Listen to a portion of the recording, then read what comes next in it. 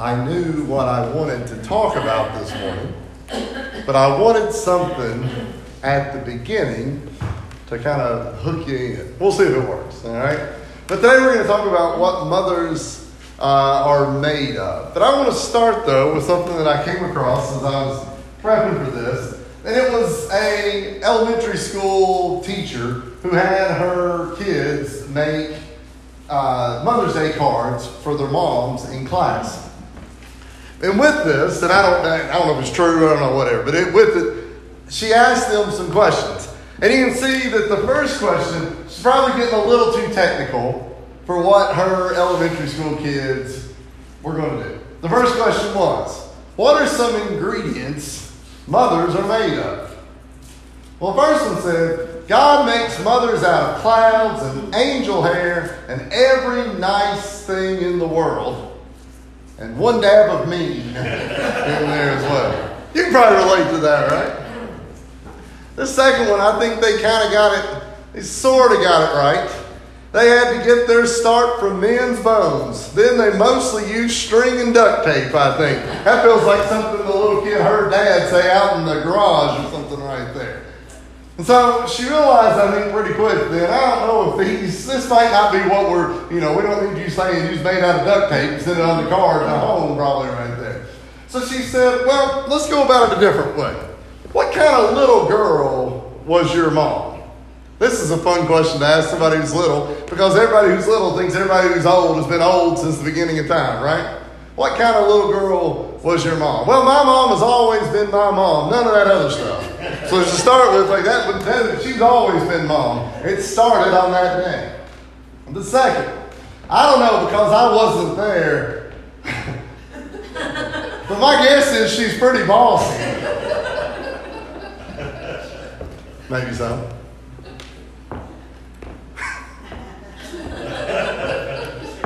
They said she used to be nice. We can probably all relate to this at sometimes as well, right? So I think after the second question, it's like, well, let's just make a card here, okay? Why do you love your mom? Well, the first couple of answers are funny, but why do you love your mom? The first one, I love my mom because she let me get a dog, and then she let me sleep with it. And I hope she lives forever. We can probably relate to that one, right? I love my mom because she lets me read my book under the covers with a flashlight and gives me lots of chances to pick up my toys, right? My mom is the best mom in the world. She lets me share the chocolates in the cabinet. She reads to me and we sit on the porch swing together. That's a sweet one, right? The last one. She's nice, pretty, warm, soft. She laughs like an angel. She's the best. That's my mom. Sometimes we get funny answers for those things when we try to get all scientific. We try to get all technical with it. But some of the sweetest ones are just the simplest questions. The woman that taught this, I'm sure, probably thought I should have just went with this right from the get-go. But why do we love our mom? Well, today on Mother's Day, I want to look at a couple of questions, 3 questions actually, that are sort of similar to this. And I want you to think about maybe the response that you would give to the person. But first of all, what are mothers made of? Well, I've got 3 things there, and we'll get to those in just a second. But I don't know how you would answer that question, what are mothers made of, right? Because we could get the biology textbook out, and we could define all the things, because that's technically what mom is made of, right? There's a heart and lungs and arms and legs and all that. But I don't think that's what we necessarily want to mention right here.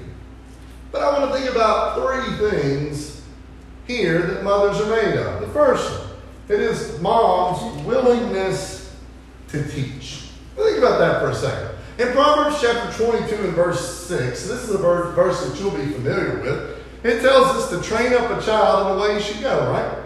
And when he is old, he will not depart from it. That's not a new word, or new verse. But think about the teaching that happens almost from the get-go.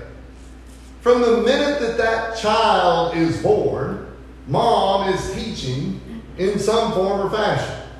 Mom is giving some kind of instruction. There's things about safety, right? Don't touch this. Don't go there. This door's locked. You don't need to go. Whatever it might be. Mom's teaching things like little songs that you might sing.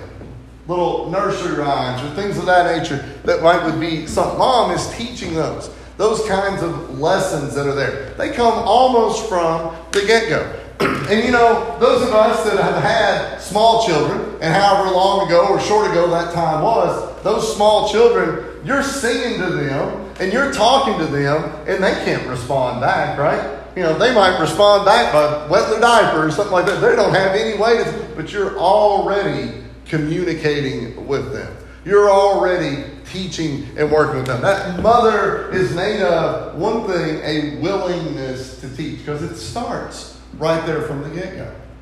Number two, it's a willingness to guide. This is a little bit similar to teaching, but I think there's some differences that come with these two words as well. In Ephesians chapter 6, verses 1 through 3, we read verses that you'll know. Children, obey your parents in the Lord, for this is right. Honor your father and mother, which is the first commandment with promise, that it may be well with you, and you may live long on the earth. Now think about that for a second. I don't know what that last sentence is, that it may be well with you, and you may live long on the earth. But that long life on the earth is different for different people, right? We know people that have lived short distances, medium distances, or long distances of life, right? But that guidance works all the way through there. This willingness to guide. And so the children are told in Ephesians to obey your parents because they're looking out for what's best for you. Those lessons will remain with us. We've mentioned this in this context, in this building before, but those lessons stay long after that person is gone.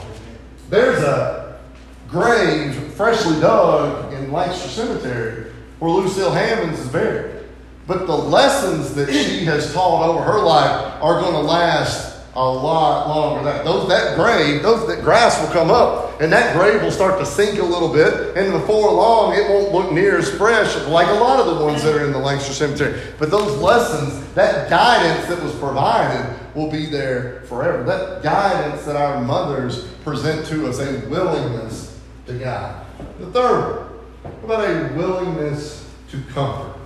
Dad mentioned a minute ago when I was little, I really don't even remember having earaches. I've been told a lot that I did, but I just don't remember them.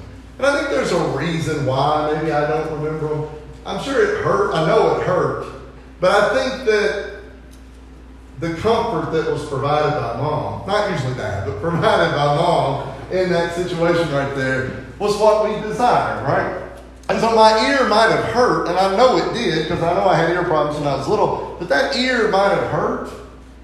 But I think the thing that I remember more is the comfort that was provided rather than the pain that it was. Think about that. That may be a story that works with you. I don't know what your problems might have been, your health issues or whatever they could have been. But that comfort, that willingness to comfort is that something a mother is made of. Isaiah chapter 66 and verse 13, it says, as one whom his mother comforts, so I will comfort you, and you shall be comforted in Jerusalem. So many of the writers of the Bible use references that seem to make a lot of sense to people, right? You know, when Isaiah is writing this notion of as a mother comforts, I didn't look it up. I don't know when Isaiah was written, but it was written a long time ago, and we can agree on that date, right? 2,500 years ago or something like that. But it's interesting to note that 3,000 years ago, the notion of mother comforting meant a whole lot to people, just as it does right now. I'm sure there were little kids in the time of Isaiah that had earaches that's mothers comforted them. People could relate to that kind of thing right there. And what we have in relation as well is that comfort that God can provide us. The mother's made of three things right there. So, what about the power of her influence? Occasionally they'll do surveys or questions and they'll say, who are the most influential people in the world? And those answers usually elicit responses from celebrities or politicians, musicians, athletes. But that's because more people know. But if you ask an individual, singularly, who is the most influential person in the world, you're probably going to get a pretty individual answer. See, for me, that influence may very well be my mom. But it's probably not going to be the answer for a lot of other people in this room. Maybe one more that's in here. But not a whole lot of others, right? But my mom is a far greater influence on me than the leading scorer for the Denver Nuggets. Or the movie star who's made $50 billion in films. I might like them. I might enjoy their work. I may enjoy that movie, or I may go watch them play basketball. But that influence is only just for a brief period of time. But that mom's influence is there all the time. And there's a power that's in that. There's little that can compare to it, right? Of all the roles on earth, which one's more important? You ever heard the saying, the hand that rocks the cradle rules the world? You know what that means? That means that mom has all the influence right there. Wise men throughout have always recognized the role of your mom. I said the basketball reference, for example, because have you ever seen a basketball or football draft or something like that, and these players get drafted, they're about to go play for a professional team? Who's the first person they hug? Mom. And they interview them off to the side, and they'll say, what are you feeling right now? And they'll say something to the effect of, I just want to thank my mom for everything that she did. Because what they're saying right there is mom probably had it pretty tough to drive you here and there to these practices, to come up with enough money for you to play on this league, to be able to sometimes maybe tell you can't play because you did something dumb and you got to go through some punishment there as well. But those people always recognize that influence of mom is what mattered the most. Paul said in the reading there that Kevin did in 2 Corinthians chapter 11 that it was through women that humanity were built, right? It said that women came from man, but man came from woman, but they all came from who, right? The reading said they all came from God right there. So how can a mother be influential? Let's think about that for a second. Can they be influential as a business owner or as an employee? Well, certainly, of course. Can they be influential as a representative of the community? Certainly, absolutely. But each of those things come and go. Think about that for a second. Those people that are in any kind of power, this is male or female either one, but the people that are in some kind of power, whenever they pass away, it may say in the obituary that they worked at such and such factory for 30 years. They retired in 1986. Or it might say that they taught school for 28 years and they retired in such and such year. But the obituary says she was the mother of ... List those names. See, those don't ever change, right?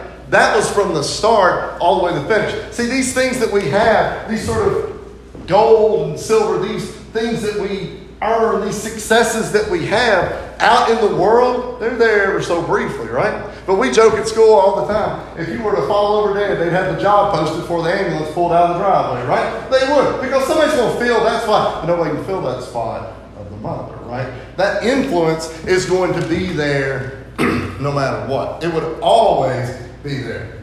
1 Peter chapter 3, verses 3 and 4. Do not let your adornment be merely outward, right? Arranging your hair, wearing gold, putting on fine apparel. Rather, let it be the hidden person of the heart, with the incorruptible beauty of a gentle and quiet spirit, which is very precious in the sight of God. See, what we see here is those things that sort of adorn the outside, they don't really mean a whole lot. They dress you up for a while, but those can be removed. But it's those things on the inside, that influence on the inside of the mom, the mother, that's there forever. That influence is always present. There's biblical stories of women of influence, right? You know, we referenced that just a minute ago, the professional athlete who gets drafted. Thank you to my mom for this. What about the story of Timothy? Who are the two most important people in Timothy's life? Well, Paul writes in 2 Timothy chapter 1 about how influential Timothy's mother, Eunice, and his grandmother, Lois, have been in Timothy's life. See, Timothy is this guy who's going to go and preach and teach, but Paul, in a sense, is saying, like, you sort of learned it from these ladies right here. This mother and this grandmother have taught you. They were the ones who had initiated his faith, right? We're not born with faith in God. Our faith comes from some form of initiation. We may start bringing our child to church the minute they're born. But what we're doing right there is we're sort of initiating that faith. Well, what Paul says is that his mother, Timothy's mother and grandmother had both done that for him. They educated him. They had developed him. They had developed his sound mind, his fearlessness to go preach his love, all of that. They had left him a legacy, right, of faith that he put in practice every single day. Our mothers do that exact same thing. That power of influence is still there. So what's the challenge of motherhood? Well, this is where I can't answer this question. Because I will never be a mother. There's a challenge to fatherhood. We may address that one in June instead of in May. But they're different things. You know, the book of Proverbs, chapter 31, famously portrays the beauty of a good woman. You can turn there if you want. It goes pretty quick, Proverbs chapter 31. We'll look at verse 11 to start with. But these are descriptors of a wife, but I think they work just as well as a descriptor of a mother. Verse 11 says that she is trustworthy. I have some students every year that as the year goes along, you find out more and more about them. You know, in August and September, you don't really know anything about them. You may know their brother or their sister. I'm at an age now where I know their mom or dad sometimes. But you may not necessarily know much about them. But as the year goes along and you get closer with them, they come to trust you. But you also come to realize that for a lot of them, there's not a whole lot of trust anywhere else. They'll tell you things that their families have done, and it breaks your heart because you don't want them to have to experience that. There's a desire in Proverbs 31, verse 11, that our mother be trustworthy. And when I can't trust anyone else, I would hope to be able to trust her. Verse 17 says that she would be strong in her convictions, not wishy-washy. Now, I've told this before. Jess is here and she can relate. We knew what the answer was when we asked Mom and she said, "We'll see," right? You knew what that answer was. We'll see. I don't know. We have these dictionaries that translate from English to French and English to Spanish. We'll see is translation from Mom of we'll see means no. Okay? No. That's what it is. And when you're 14, that no doesn't make a lick of sense, right? Why in the world will she not? They're doing it. But she's strong in her convictions. No means no. And you know, sometimes you're 24 or 34 or 41, and it makes a little bit more sense what that was. But if Mom was wishy-washy, if she went yes, no, yes, no, yes, no, there'd be a lot more mistakes made by a lot of folks. Verse 19 and 20. She's caring, compassionate, and merciful. See, all three of those things are descriptors of our mother. I will cry. But being caring and compassionate and merciful are things that come from those first couple of things. Because I know that when things maybe went wrong, I know who to go talk to. Go talk to Dad, and he'd say, well, you should have done this, you should have done this. Well, I do the same thing to Will. He goes and talks to Mary. But I knew when it was real bad who to go talk to, right? Sometimes you just need 10 minutes with Mom.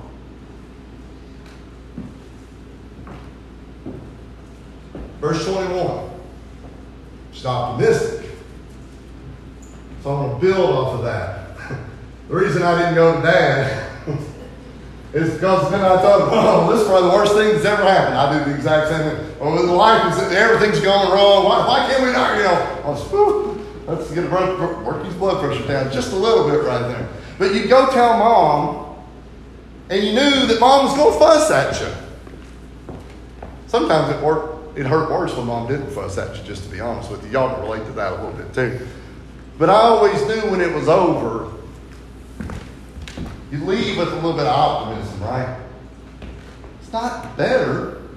It's not fixed. It's not right. But we'll get through it. Optimism. Verses 22 through 25. Strong and dignified. I can't tell you how many times mom's asked me to pick something up. So it's real hard for me to describe mom as being strong, all right? If we set mom down on a weight bench in the weight room, I don't think she's going to be able to put much up, right? But a lot of times her mother's the strongest person that we know, right? It's not about barbells and dumbbells and all that kind of stuff, but it's about the strength to be able to carry through things that are difficult, things that are challenges. I don't have any clue what it was like to raise two kids at the same time. Mom never told me. A lot of that stuff she kept to herself, I'm sure. She didn't need to tell that, right? Didn't have to tell that. Just power through it. Work through it. Show that strength. I can handle this. She did things I know that Jess and I never going to know about. She didn't want us to know about it. Your mom did the same. The last one. Verse 27. So she's industrious. So I don't know what our family's financial situation ever was. We didn't talk about it. Felt like we had enough. But I'm almost certain that there were times when we didn't quite as much. There were times when things cost money. There were times when mom had to be a little industrious. Make a little of this work, right? Can y'all relate to that? Y'all all done the same thing, right? Trying to put two things together and hopefully it'll work out the same way. Those are all challenges of motherhood. I see the same thing with my wife, and it's a shame that Mary's not here. But I want to tell you a quick story before we sort of wrap things up. Every Friday night in the fall, me and Dad will go watch a football game somewhere. Sometimes it's right up the street, Lancaster, Stanford. But sometimes it's hours away. We've never once went and not asked Mary to go. She said yes one time. After we got married, she never said yes again, all right? She didn't want to go to the end of the street. But Friday night is Mexican food night. I don't know if y'all know that or not, but at our house, it's Mexican food night for Mary because we're not there. But no matter where it is that we go, we might end the game at 10. We're going to be home. It's going to be 1 before we get home. I text her, I call her, and say, we're on our way. And she knows where we are, so she knows where we're going. There's never been a single time that we've pulled into that driveway that she wasn't awake. Now, I tell you that story because there's a few different reasons for it. But I know that if she called me and said, we'll be home in 3 hours, we'll be home at 1, I'd probably be like, just be safe and try not to be too loud when you come in, right? That's not how a mother thinks, right? Fathers think different, right? Because a mother right there, no matter where we're coming from, she wants to see us in the driveway, in the house, and in the bed. Because when you're there, everything's fine, right? And if I got to stay up to 1 or 2 or 3 or tomorrow, whatever it's got to be, that's what they want to see. That's what a mother does. That's the challenge of motherhood. Because I've seen her face when we walk in on some of those nights. And I know what a tired person looks like. You've been tired like that before too. But you waited up. For mothers, I know parenting is both a challenge and a privilege. Psalm chapter 127, verses 3 through 5, we read, Behold, children are a gift from the Lord. The fruit of the womb is a reward. Like arrows in the hand of a warrior, so are the children of one's youth. Happy is the man, the psalmist writes, but I think we can fill in woman right there just as easy, who has his quiver full of them. They shall not be ashamed, but shall speak with their enemies in the gate. Mothers have been entrusted to do more than really anybody else. They've been entrusted to take a tiny, precious gift from God and make it into something somewhere down the line. I don't know what the answer is to what mothers are made of.